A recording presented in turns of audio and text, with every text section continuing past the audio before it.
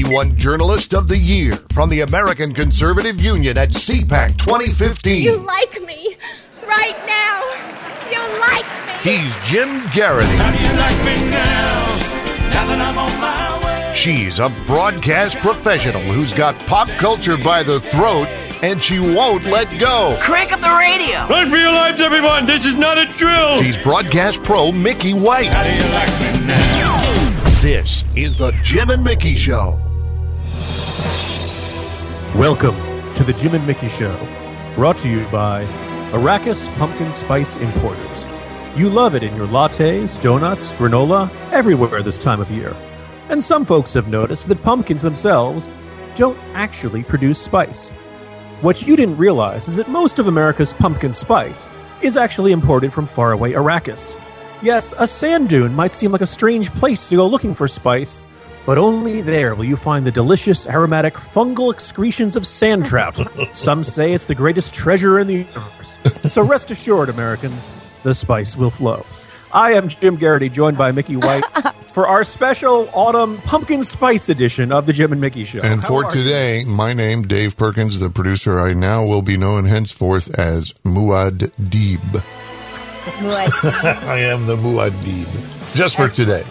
Just for today. It's a boy joke, Mickey. You're not going to get it. I was like, I have no idea what you guys are talking about. But welcome back, everyone. And it does appear to be that time of year again, pumpkin spice season.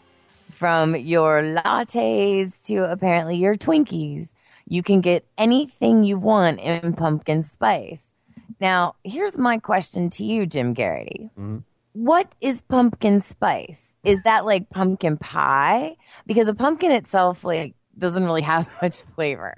Well, as our interstellar sponsor suggested, you get it from sandworms that rise up from underneath the desert and stuff. But no, here's my theory. This, somewhere in the corporation of in the giant corporate skyscraper in Connecticut of the Nutmeg Company, Big Nutmeg, if you will. Big cinnamon or big nutmeg? No, big nutmeg. It's definitely a nutmeg eggnog sort of thing. And they said, gentlemen, the only thing, eggnog is keeping us alive at the end of the year. We need some way to make Americans fall in love with nutmeg again. Our supply lines to Grenada have been secured for years, ever since Reagan invaded in the 80s. But we have too much. We need to... And so what they did is they figured out a way to... I bet the allspice people were involved as well. Yeah, that's a good point. Kind of would go into that. But if you shop at Trader Joe's, the entire store is now pumpkin spice everything. Everywhere is pumpkin spice nacho everything. Chips. What was wrong with the nacho chip that made people say, There are things that I have now seen that I can never unsee that have been made into pumpkin spice flavored. One in particular was, in fact, a seasonal pumpkin spice condom. And when you see that, you can't unsee it. And no longer am I thinking pumpkin spice latte. Now I'm thinking like people have fetishes apparently that we are unaware of. There was a great photo meme on the internet a couple of weeks ago of a Mexican restaurant with a sign in the window that said, "Now, pumpkin spice tacos. Just kidding. Drink more tequila." I actually stole that from you on Facebook. I stole that meme from you because I laughed so hard. And the thing about it is I do believe that pumpkin spice does have some competition. And that, of course, would be salted caramel. Oh, that's right. That's a good point. Clearly, at some point, the corporate headquarters of the Salted Caramel Incorporated said, wait a minute. Whoa. Yeah. Enough we with thought we had a good stuff. chunk of, the fancy coffee and cappuccino market here, but all of a sudden they're getting into that. And I guess what is the next big spice? Like is there some sort of... Before we move on, I want to share something with you that one of my followers shared with me. And I believe it was Senator Nicely from Tennessee. He shared with me a picture of something that I, as someone who cannot eat sugar but desperately wants it all the time, it was a moon pie covered in salted caramel. And that felt right. Does that come with the paddles of life? They come with it.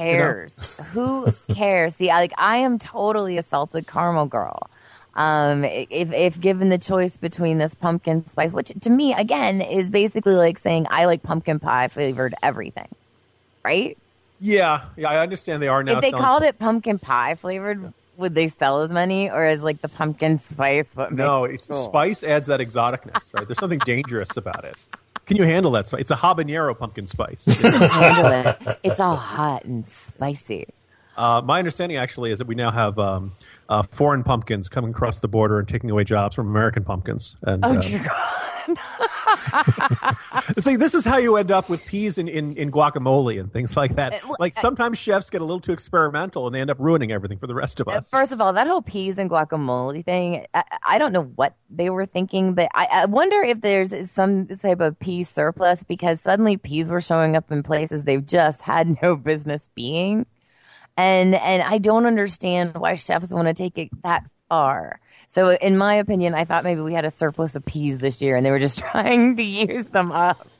But why do chefs take it to that next level? Have you ever heard of one that really just kind of threw you? Well, I was going to say that if the ketchup on hot dogs was the civil war that tore Twitter apart and left many dead in its wake, I kind of feel like peas and guacamole was a great national teachable moment. I saw people, all people on Twitter who usually hate each other, coming together in a warm embrace against peas and guacamole. I believe I have found the next great uniter of all. Okay. And I came across it. There is a restaurant in, of course, New York City that is now offering what they refer to as an all-fruit barbecue sandwich. You might as well have just said it's an entirely lead radioactive material. Exactly. Well, it's an exceptionally tall dwarf. It's not.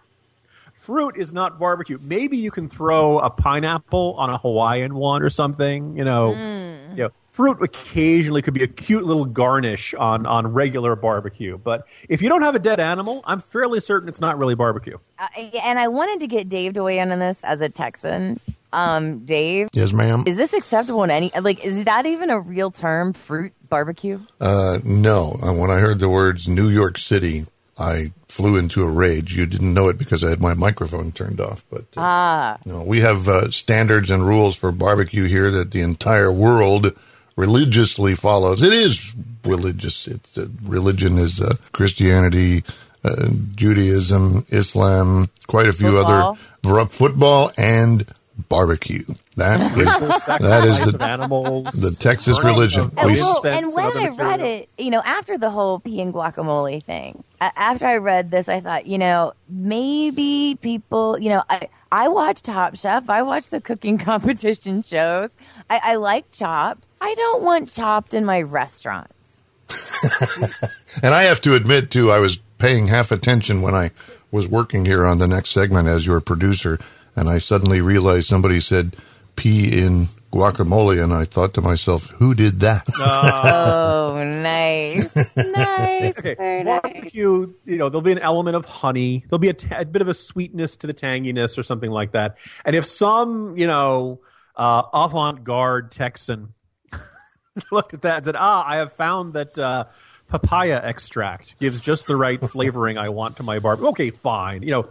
So you're saying that everything within the you showed me the picture. Yes. The entire sandwich is made of fruit. There's no meat on it. So what? And they're calling it a barbecue sandwich.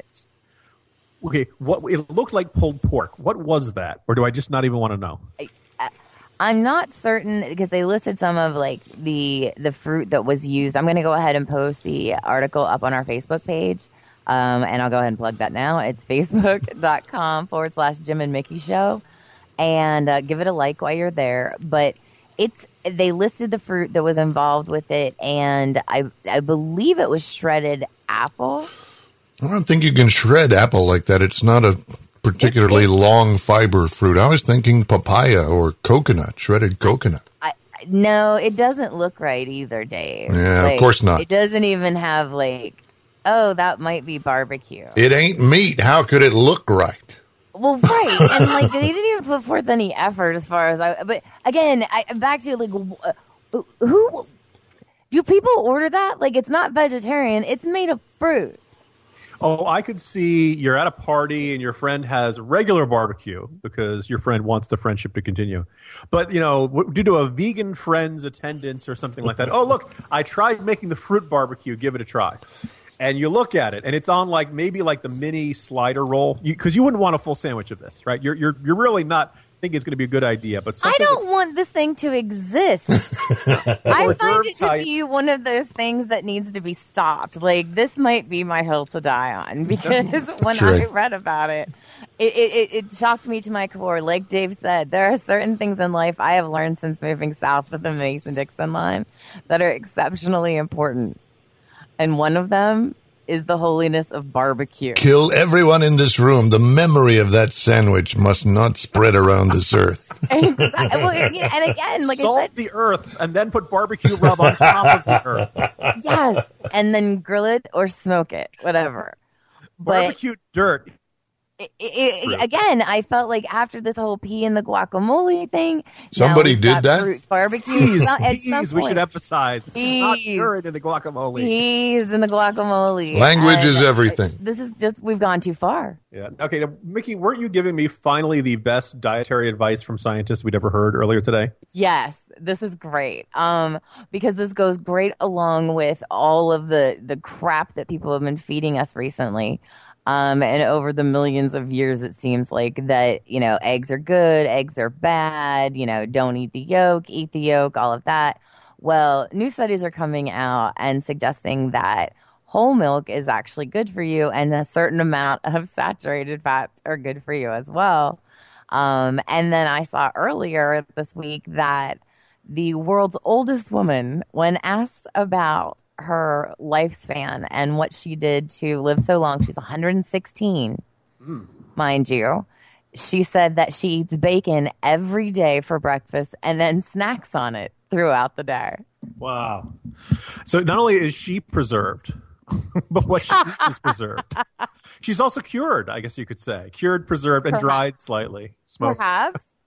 But I felt like this was, it's one of those things where how many times have we been told, oh, this is really good, avoid carbs, no, avoid fats, no, avoid calorie counts. I think it's really important for people to find only eat foods that are yellow. Right. It doesn't even make sense. Don't eat anything that casts a shadow. Vampire barbecue. I love the ones where people won't eat anything with a face. I can't. Halloween must be really hard on those kinds of people.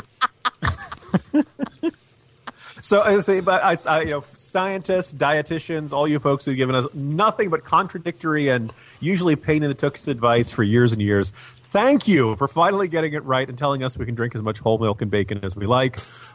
Mickey, any detail on half and half? Not yet, but it is one of those things where apparently, again, just another study that's out there. And again, everything in moderation, including, some of the fun that we have along with the pop culture and other things. So in the next segment, we're going to be talking about some of the most impactful pop cultural moments over the last several years. And let's just say Jim and I disagree. I know you're shocked.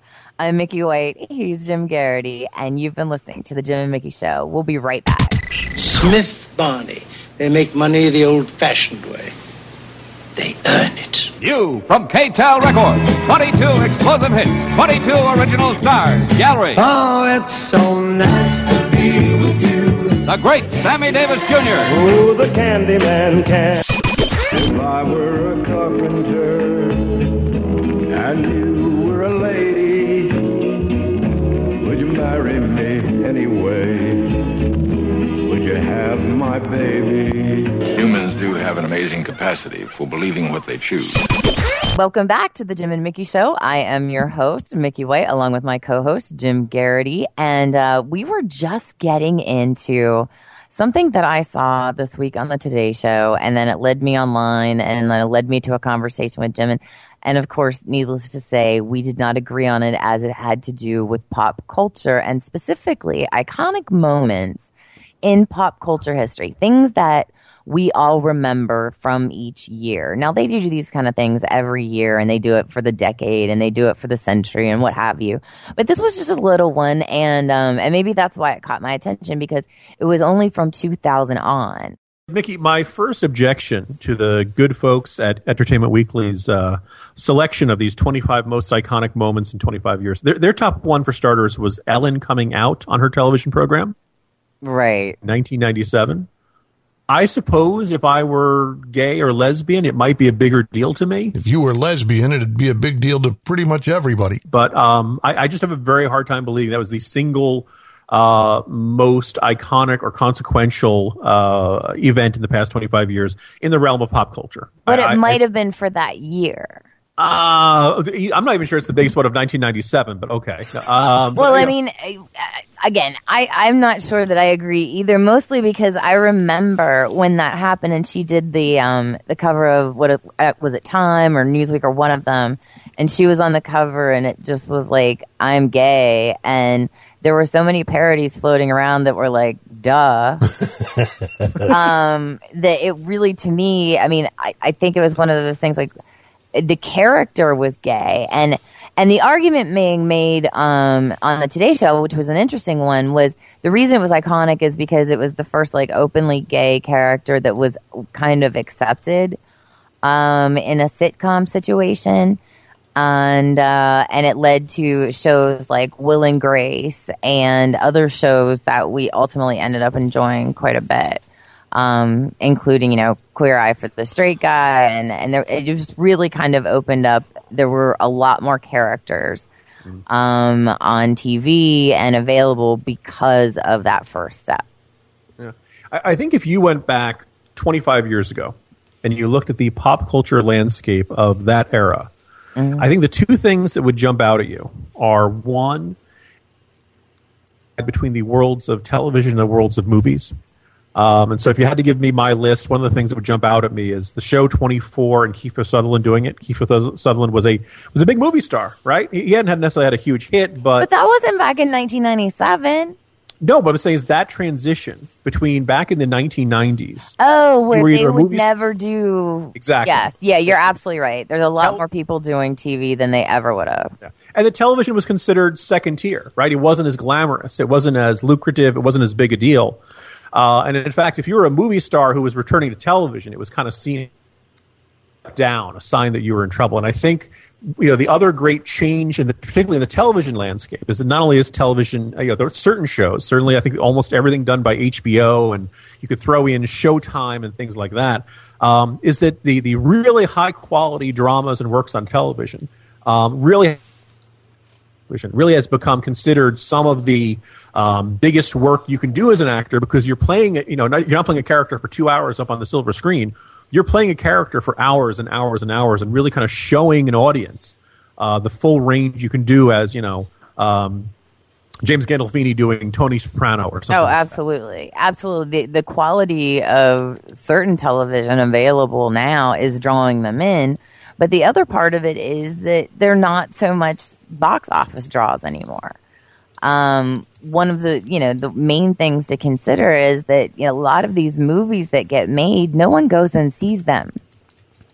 And at least with television contracts, they can be more lucrative because a lot of times they're better and more people are watching them every week than would go see their movie.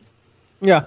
I think the other flip side and kind of a related aspect of that is that highest paid man in Hollywood right now is Robert Downey Jr., playing Iron Man and in the Avengers movies. Flip side, you could look at Christian Bale and Morgan Freeman in the Batman movies. Anthony Hopkins doing Thor, right? All of a sudden, to do a comic book movie, to do something that was once considered kind of juvenile and for kids, now, one, you've got serious actors doing them, and generally seeming to have a good time. Are you suggesting that Val Kilmer is not a serious actor? Actually, no, and in fact, I think, if anything, he might have been... a lot of people have beefs with Batman Forever, but I don't think Val Kilmer was the problem there. I think that you can lay Val that. Kilmer was a great Batman. I agree with that. And I'll take on any one of our listeners that have any problems with that. Yeah. Val Kilmer is now a great fat man. I'm sorry, but it's true. Oh, you shush. I don't picture him like that. I don't think of him that way. He'll always be Iceman to you. Mickey. Yeah. Listen closely. This is me chomping my teeth in the microphone. Listen. He will always be real genius to me. Ah, okay. Yes, he will always be real genius to me. Yeah. Do you actually know what I'm going to say? Not only the past 25 years, we've seen the rise of the superhero movie. Isn't it safe to say that after a long run of Die Hard style action movies, you don't see grim, gritty guy with a gun taking on lots of other guys? Taken 2, Taken 3, that other movie that's just like Taken, but it's called something else. How long will it take for women to know not to hang around with Liam Neeson? And what's more importantly, I'm just glad that they do, because even though these movies are carbon copies of other movies, I don't care. I watch every single one of them. I watched one the other night, A Walk Amongst the Tombstones. Excellent movie. Lots of killing, lots of death. Perfect. That's what I want from my gritty action flick. I don't want him to have like feelings. Yeah. And no need for that. In 1990 or so, Liam Neeson was doing Darkman. So maybe the story of the past 25 years is a cycle of him going from being the respected drama Oscar bait actor to being the most unlike anybody's ever seen. But he does them, and he does them well. And you could argue between he and Pierce Brosnan and Bruce Willis is still in the mix. That the old, the class of the late 80s and early 90s never really went away in terms of doing the action roles. In fact, Lord! Speaking of things that I saw the other night, over my last, I guess, week or so, we've been doing, because of course it's been doing nothing but raining. So we had to watch things on TV. Have any of you, and I'm going to pose this to our listeners as well, seen the Grudge match? Oh yes, I went to see that in the theaters. I was highly amused. The critics hated it. I loved it. It was wonderful. It is with Sylvester Stallone and Robert De Niro, and each of them kind of in a weird way parody their Rocky and their Raging Bull character, and it's funny. My hero was Kevin Hart. He plays the down and out son of a Don King type promoter. Character. And he's trying to make his Kevin own. Hart's fantastic. Trying to make his own way as a fight promoter. So he comes up with the idea of having two 70-year-old guys who had two fights and one of them won each one, and so they need the third to break the grudge and decide who's the winner. And it's great. It's really funny. Kevin Hart was fantastic. In fact, I saw him in The Wedding Ringer recently. Also a really, really funny movie. He makes about 4 movies a year. He's the busiest Hollywood guy there is. And when Jim mentioned about Iron Man, I believe I read that Kevin Hart is gaining on him because he does his shows, he produces, he does a stand-up comedy, he does the HBO specials, he does all of these movies. I mean, he's building an empire. By the way, guys, I wanted to make a suggestion as to the reason why these old high heavyweight gravitas-laden movie stars are making Marvel Comics shows when they didn't used to. And I think since whenever I look at an old Marvel comic show like Flash from the 1980s or what have you, the special effects are hideous and comical in the worst sense of the word. And now, because of computer graphics, every superhero movie looks spectacular and could win an Oscar for special effects. It's just right. It's fantastic. Not as cheesy. It's basically just not as cheesy as far as the technology. It's not cheesy. It's spectacular and shockingly interesting and fun to watch. And I think the stars are aware of that. Have either of you guys seen The Martian? Oh, not yet. It's on my list. Although I have a theory about the movie. But what were you going to tell us about the Martian, Mickey? Well, the most interesting review that I saw was that it was not just a movie, but an experience. And it should be seen in the theater, should be seen in 3D. That's all well and good. Matt Damon's in it. Not a chance for me. But I am told that people who have gone to see it are absolutely blown away. I am also told that Twitter is full of people saying, I was disappointed to learn that this wasn't based on a real life story. I thought this actually happened. I mean, there are thousands of tweets from people who thought we actually sent a guy to Mars and left him there. This is an awesome sequel to Apollo 13. That's right. Now, I can't help but notice a pattern here. A little while back, I finally got a chance to see the much discussed, largely praised Nolan movie Interstellar. In that one, kind of the surprise cameo about halfway through is that Matt Damon is an astronaut who's been left on a faraway planet. And now in this movie, The Martian, Matt Damon is left on a faraway planet.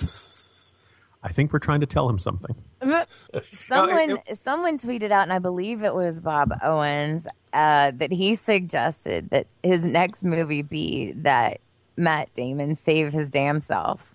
Yeah, that's right. Saving Private Ryan, right? Yeah. Really? Well, and that was the other. Someone else said something to the effect of, and I wish I could give these people credit because I don't remember. It was just things that I read and laughed. Was the amount of money we would have saved if we had just let Matt Damon go, because we have gone after him to save him way too many times. You know, Jason Bourne really should be able to get himself out of these kinds of messes. That's okay, right. What does he take those pills for? The talented Mr. Ripley combined with Jason Bourne, you would think he'd be able to get out of some of this by himself, but it seems like he's always just floating around in space. And my biggest problem is that, one, this obsession with individuals being out floating in space by themselves. Didn't gravity just do this? Well, see, what happens is they go up there in space, Mickey, and they get hit by a heavy-handed metaphor. And for how the audience feels. They had another country another movie recently. And here's the thing: I'm not going to watch any of them. I haven't watched any of them up until this point. You should watch one with another Matthew McConaughey, the one where Interstellar, yeah. And they left, as I recall, they left Matt Damon behind. They left Matt Damon behind on the planet then too. Oh, well, see, you know. And again, there you go. That's something to look forward to in the film. They'll leave Damon behind. I have always personally thought that his best role was in Team America. Matt Damon. Matt Damon. Matt Damon. The next time Matt Damon finds himself in trouble, there's at least 9 guys who used to steal stuff with, still living, who could rescue him, okay? Ocean's 10 can get together and take care of Matt Damon. And then the next option is, isn't his best friend Batman now? Okay? Yes, best friend is Batman now. Although if I were him, right? I'm telling you right now, when the cop pulls you aside and says, "And what is your name, sir?" I would go, Matt Damon. Matt Damon. And if that did not work, there's something wrong with the cop. Matt Damon. Yeah, that's something's wrong with the cop. You try that, Mickey. Let us know how it works. And also, not for me, for him. That's what he should donate say. To the Mickey White bail fund. Matt Damon. Yeah, so maybe the thing is, there needs to be a movie in which Matt Damon is the guy who stays at home. He says, "No, I'm not going anywhere. That sounds dangerous." And he doesn't buy any zoos or do anything. I got a bad track record with this stuff, guys. You just go have that adventure. Wouldn't it be kind of fun if they're getting Ocean's 11 back together or something, and he says, "No, I'm done. I'm out. I'm not doing it anymore." I'm busy. Ocean's 9. Yeah. Ocean's 9.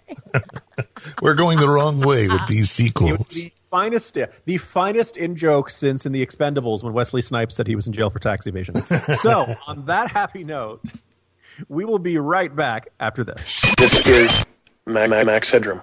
And what you're about to witness is one of the most sinister-sounding intros to a trailer to one of the greatest epics ever produced in the history of television. And there's more. Because you are going to see it as well. Yes, it. Yes, it. Yes. Namely, the Max Headroom story. And afterwards, that is, directly following, I want to talk to you about something even bigger. Namely, Max Headroom. Now, back to the Jim and Mickey Show. Welcome back to the Jim and Mickey Show. I am Jim Garrity, joined by Mickey White. And October is passing quickly, which means Halloween is just around the corner. And naturally, on our television dial, things are getting scary. And we don't just mean cable news. Mickey, so you're more of a connoisseur of this genre than I am. I am. What are you watching these days? I was raised on horror, as our listeners know. I am a horror connoisseur, and I am a Ryan Murphy fan. So I'm watching Scream Queens, and I am also watching, as it just debuted this week, American Horror Story Hotel. And the reason I throw the hotel in is because every single different season is a different storyline. Mm-hmm. They use often the same actors and characters. If you're not familiar with it, there's always something very dark, sometimes very creepy. Thus far, he's batting like 50-50 with me because I loved the first season, hated the second season, loved the third season, hated the fourth season, and last night left me thinking, not sure where we're going with this. And my full-on response to it at the end of it, when I looked at Mr. Biased, who I had forced to watch it, said, Ryan Murphy has no chill. Like, okay, none. What did he mean by that? No, I said that. Okay. What did I mean by that? Ryan Murphy has no chill, as in he pushes every envelope and every button that you own in an hour. And it's like afterwards, Mr. Vice is like, this is why I don't watch the show with you. It stresses me out. And I'm like, but I love it. And he's like, I know. That is so sad. But Scream Queens is his version of a comedy, also a Ryan Murphy production. His version of a comedy, some of the same people that were in some previous American Horror Stories. It's, again, his version of a comedy set in a horror kind of, a lot of odes to the old slasher films. There's mixed social messages within. And when I say mixed, I mean Ryan Murphy type mix, like, because he tends to not really give the same kind of social messages that other people do. Okay, what kind of, since we don't know, for those who have no idea who Ryan Murphy is, what's a Ryan Murphy social message? Like for him, he has a way of weaving stories together that, one, they take time to unfold. And oftentimes you think he is going in one direction entirely, leading you down a path of whether that be a very, left-thinking idea or a very right-thinking idea. And suddenly, like, they're reversed. Okay. And in many of his, it's very conflicting in his characters and the way that they behave, because he has a way of layering them in that they are related in ways that they did not choose to be. Sounds like a man whose characters are going to revolt against him next season. Well, exactly. Same kind of, yes, that kind of thing. We refuse to change our opinions that abruptly. Yes. And so and again, every storyline is different. The first one was fantastic, about a specific house. And then the second one was about an insane asylum, which I detested. And then the third one was about a coven in New Orleans that was absolutely spectacular, from start to finish. And so then he went and did this whole creepy clown, freaky sideshow thing, and I had no time for that. And now this one is about a hotel where, and at the end, the music playing was Hotel California. You check in, but you can never leave. So everything's kind of got that horror thing. Now, again, with Scream Queens, however, he's mixed in this ironic, dark comedy thing where it's a mix of Mean Girls and Friday the 13th. Like, it's just out of control funny. And it reminds me a lot of, like, again, as a horror connoisseur, kind of those almost cheesy 80s slasher movies where, it was always the popular girls, don't have sex, don't do drugs, you're going to end up dead. Only it's kind of the opposite. As far as who ends up being dead first. And so it's like self-mocking. You can't make a comedy version of it. Yes, it's very much a self-mocking. And again, it's probably not for everyone, but I find it very entertaining. But then again, I have a very warped sense of humor.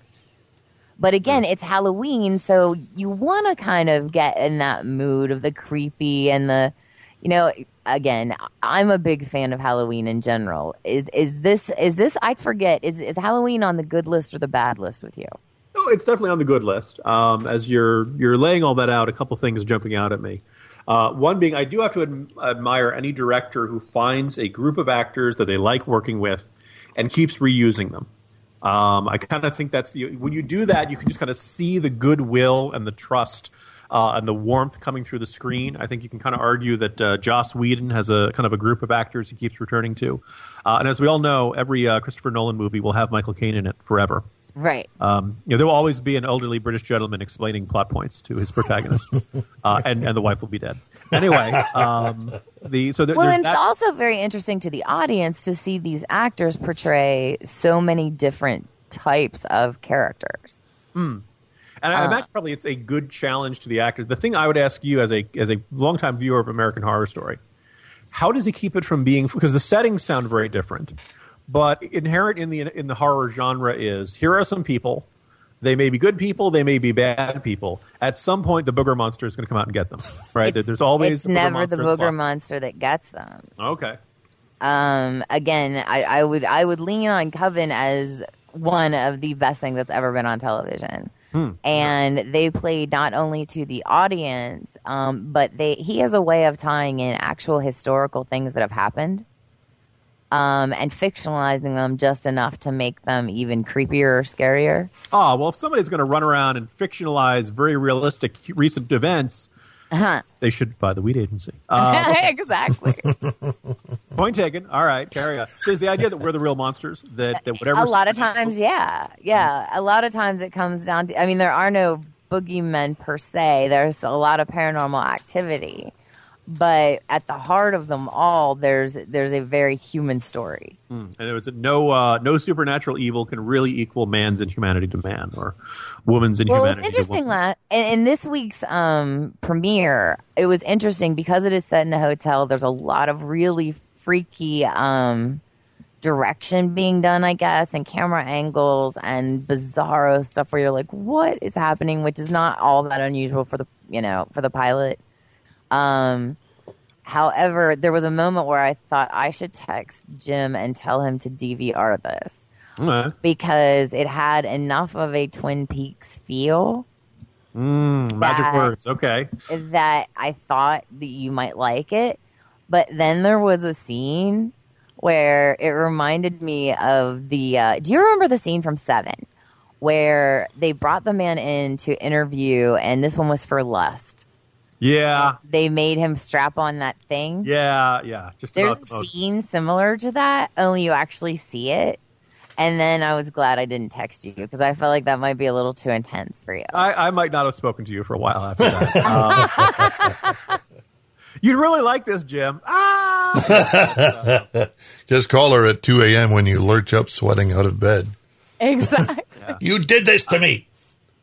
Yeah, I was going to say, so the other thing is Scream Queens, this is the show that features Ariana Grande, am I correct? Well, yes, she was one of the stars, also Emma Roberts. It's actually a pretty star-studded cast and headed up by the Scream Queen, Jamie Lee Curtis. Okay. Prefacing that this may be a spoiler, this question I'm asking because I genuinely don't know. Is Ariana Grande dead yet in the show? I cannot tell you that. Okay. The secrets must be kept. Because people die at a pretty rapid rate on the show. Okay. And so I don't want to give away anything for anybody who's listening at any point. I'm old and out of touch. Is this the donut licker, Ariana Grande? Yeah, I was about to say, if she licks the donut, I'm rooting for the serial killer. I'm totally on board with it. I am just letting you know that you guys really are harshly judging Ariana Grande because she's extremely talented. And she has beautiful voice and she has big pipes. But anyway, she's, and again, star-studded cast headed out by, again, Jamie Lee Curtis. There's a great picture floating around. Again, maybe I'll grab that and try to get that up on our Facebook page or beg Jim to do it. A picture of Jamie Lee Curtis recreating the very famous shower scene that her mom, Janet Leigh, performed in Psycho. Wow. And it's really cool. I would have been in for that about 10 years ago. Not so sure now. I will tell you, it was the facial similarities, etc. I had never really noticed. And then it was like, wow. Dave, I understand, actually, spoiler alert, that the most frightening scene with Jamie Lee Curtis is she's about to be attacked by a serial killer when she turns and explains to him that yogurt can help keep him regular. No! And then we realize that Jamie You Lee guys have no appreciation for horror films if you do not appreciate the value of Jamie Lee Curtis being involved in this project. Wanda, Because one, it's called Wanda. John Carpenter obviously made her famous during the Halloween series, but she is the Scream Queen. She offered up many things to us, including, I believe one was called Prom Night, and several others. And there are a lot of things that scare me in the world. One of them is children. And one of the hardest things when dealing with them, I guess, out in public is when is it okay to tell the parents it's time for your kid to go be quiet? When is it time for you to be quiet? We're going to talk about all of that next. I'm Mickey White. He's Jim Garrity, and you are listening to The Jim and Mickey Show. When it comes to the music of the 90s, anything goes. Right here, right now, watching the world wake up from history. We got Living in the 90s, 2.5 hours of the coolest songs on 2 CDs and 2 cassettes. Check it out.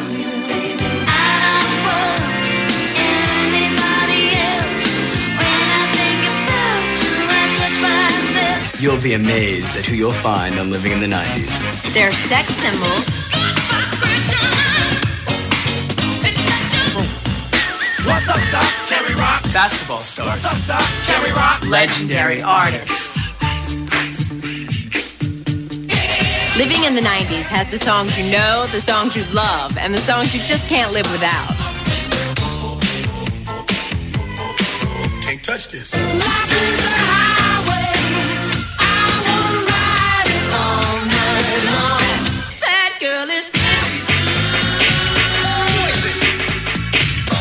Too sexy for my shirt. Too sexy for my shirt. So sexy it hurts. There's only one thing left to say about Living in the 90s. You're unbelievable.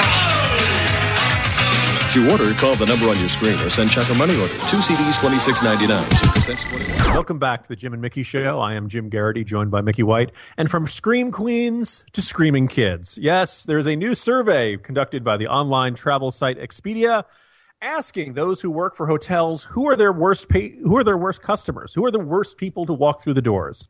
And lazy, inconsiderate parents outranked other aggravating guest behaviors, such as hallway hellraisers and complainers, the nitpicky for the smallest inconveniences.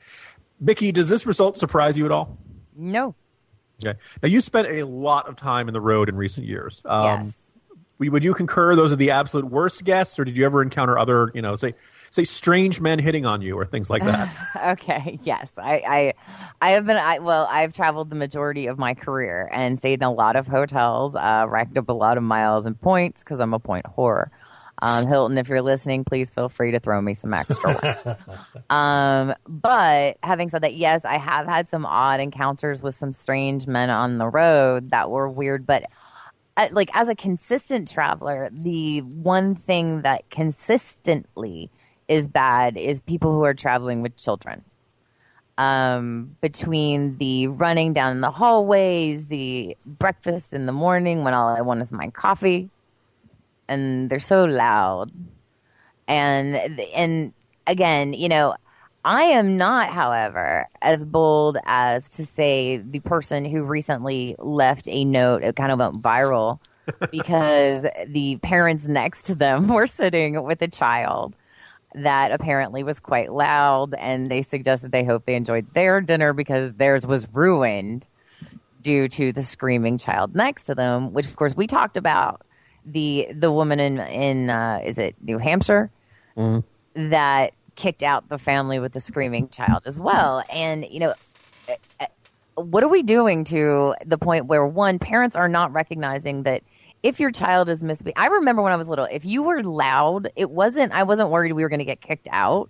Mm-hmm. Because if I was misbehaving at the table, my mom would have dragged me out by one arm, till we were outside and we're done. Mickey, if you can't act right in public, we're not taking you in public.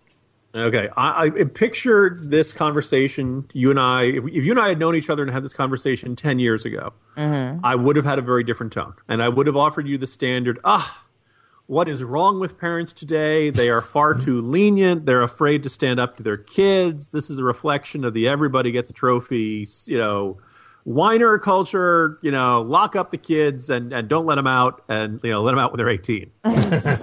And a good 8 years into parenthood. I look at these parents with a great deal more sympathy and a recognition that, first of all, parents don't know. I mean, I've been blessed. My boys generally behave pretty darn well, including on our trip on the National Review cruise. They behaved very well in some very fancy restaurants in Seattle. So no French fries on the floor, smashed into the seats, things fancy like Italian that. place. Okay. And the place was nice. They said, "Your kids want spaghetti and meatballs? Make you spaghetti and meatballs." They put a plate of prosciutto in front of them. Like, oh, it's ham, and they just they behave fantastically. Then you count in the your children are perfect. We get that. Well, I was pleasantly surprised, shall we say. And I'd say on the cruise, they're about 90% of what I wanted to see, and that 10% we're just not going to talk about. Wow. Okay. But because again, they're perfect. You don't know how your kid's going to behave in any given situation, unfortunately. No, but it is your reaction to their behavior that counts. Like if you do if they start flipping out, which a child is going to do at any given point, it is your reaction whether you allow them to not only spoil your meal but those around you. Or if you at least take that child outside and have a talking with them and calm them down, drop the tears, drop the screaming, or we go home right now. All right. And that's where I think it irritates people. And again, you're talking to someone. I did this with a boy from 4 years old on. And so we went through some horrible, dreadful periods of time. But he knew that when out in public, you acted better than you acted at home. Yeah. Period. I want you to just picture Michael Biehn in the original Terminator film. And just, his speech about, just instead of Terminators, just think toddlers. Toddlers cannot be bargained with. They cannot be reasoned with. They don't feel pity or remorse or even fear. And they absolutely will not stop ever until they get a cookie. That's awesome. And then if you give them the cookie or showing weakness, they choose a new, larger goal and start the process again. Yeah, you are so right about that. Public meltdown gets them a cookie, right? That's So you're right. basically saying, have 4 meltdowns in public. That's how you get, that's how out of desperation I will get. You have all leverage with the public meltdown, right? I had a public meltdown with my sister. I was not a toddler, I hate to admit, because she's 7 years younger than I am. So obviously I was not a toddler. And we had a group meltdown that I encouraged because I wanted a large stuffed pony. And we were going through the store, and I knew that if I could get her, the toddler, to throw a fit, we'd get that pony. And we did. We did. I still have that pony in storage just because. There are things that are unsolvable about this, though. Guys, I was flying to London about 12, 13 years ago. Sat down about 7 p.m. to start the flight, which meant that after 6 hours in the air, it was the next morning in Britain because you lose another 6 hours going over there. So I, took an Ambien and said, I'm just going to get as much sleep as I can. And instead, I got a 2-year-old kicking the back of my seat for 6 solid, uninterrupted hours. I don't think the little guy even went to the bathroom. I mean, not 6 not in the hours. laboratory, no.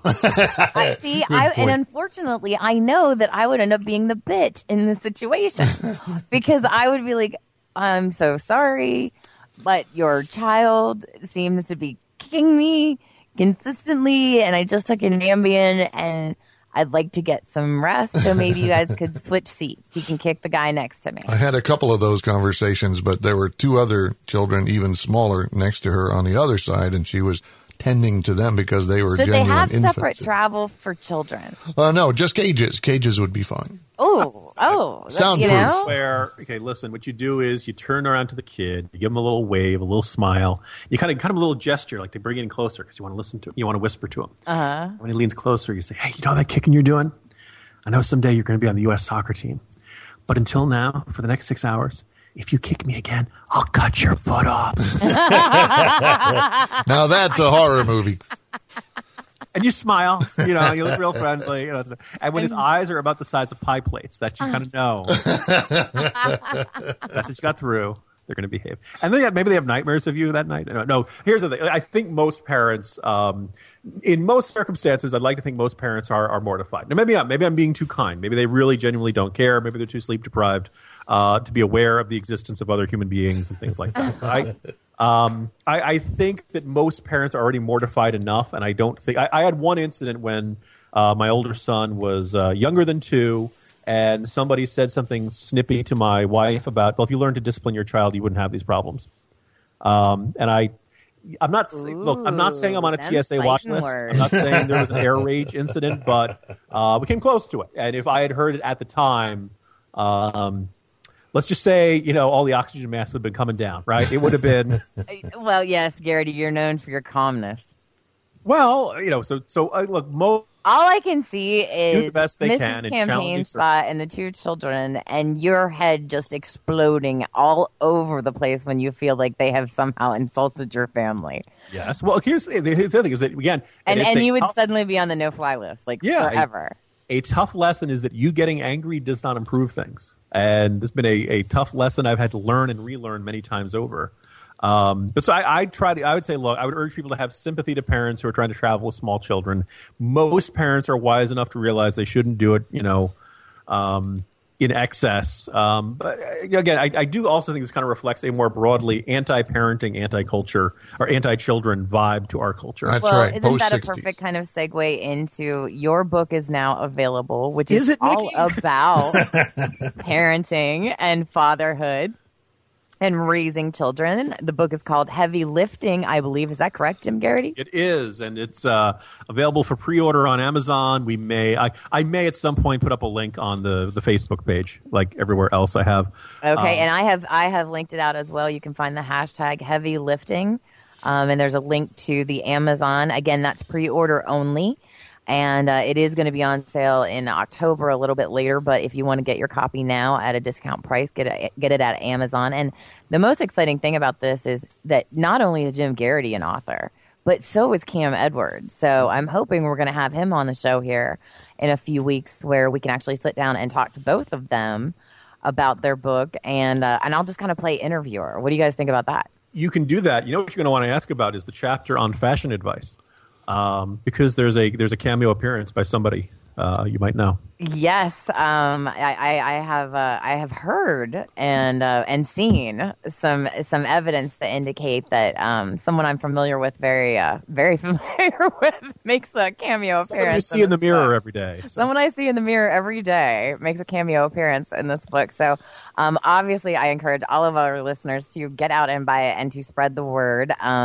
We are tired of our kids living in our basements, and Jim and Cam have been kind enough to put together some really encouraging stories about why it's cool to grow up and why it's good to fall in love and have children and not be a nihilistic bastard living in your mom's basement.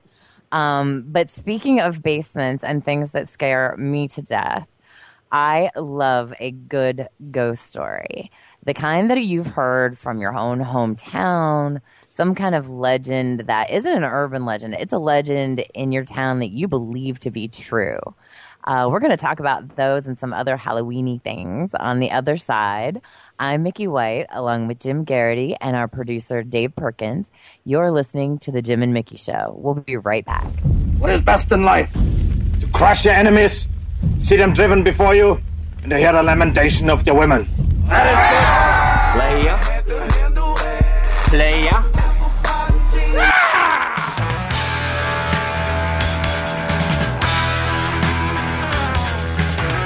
Welcome back to the Jim and Mickey Show. I am Jim Garrity, joined by Mickey White, and one of the fastest hours of our week is once again nearly at a close. Mickey, this goes by too fast every single week.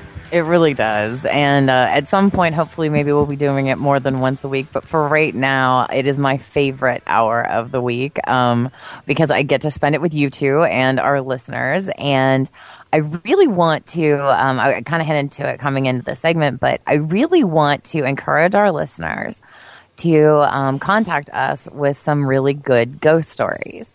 And some of the best ones, we'd kind of like to get you on the air to tell the ghost stories. So we are asking you to reach out to us via Twitter at Jim and Mickey.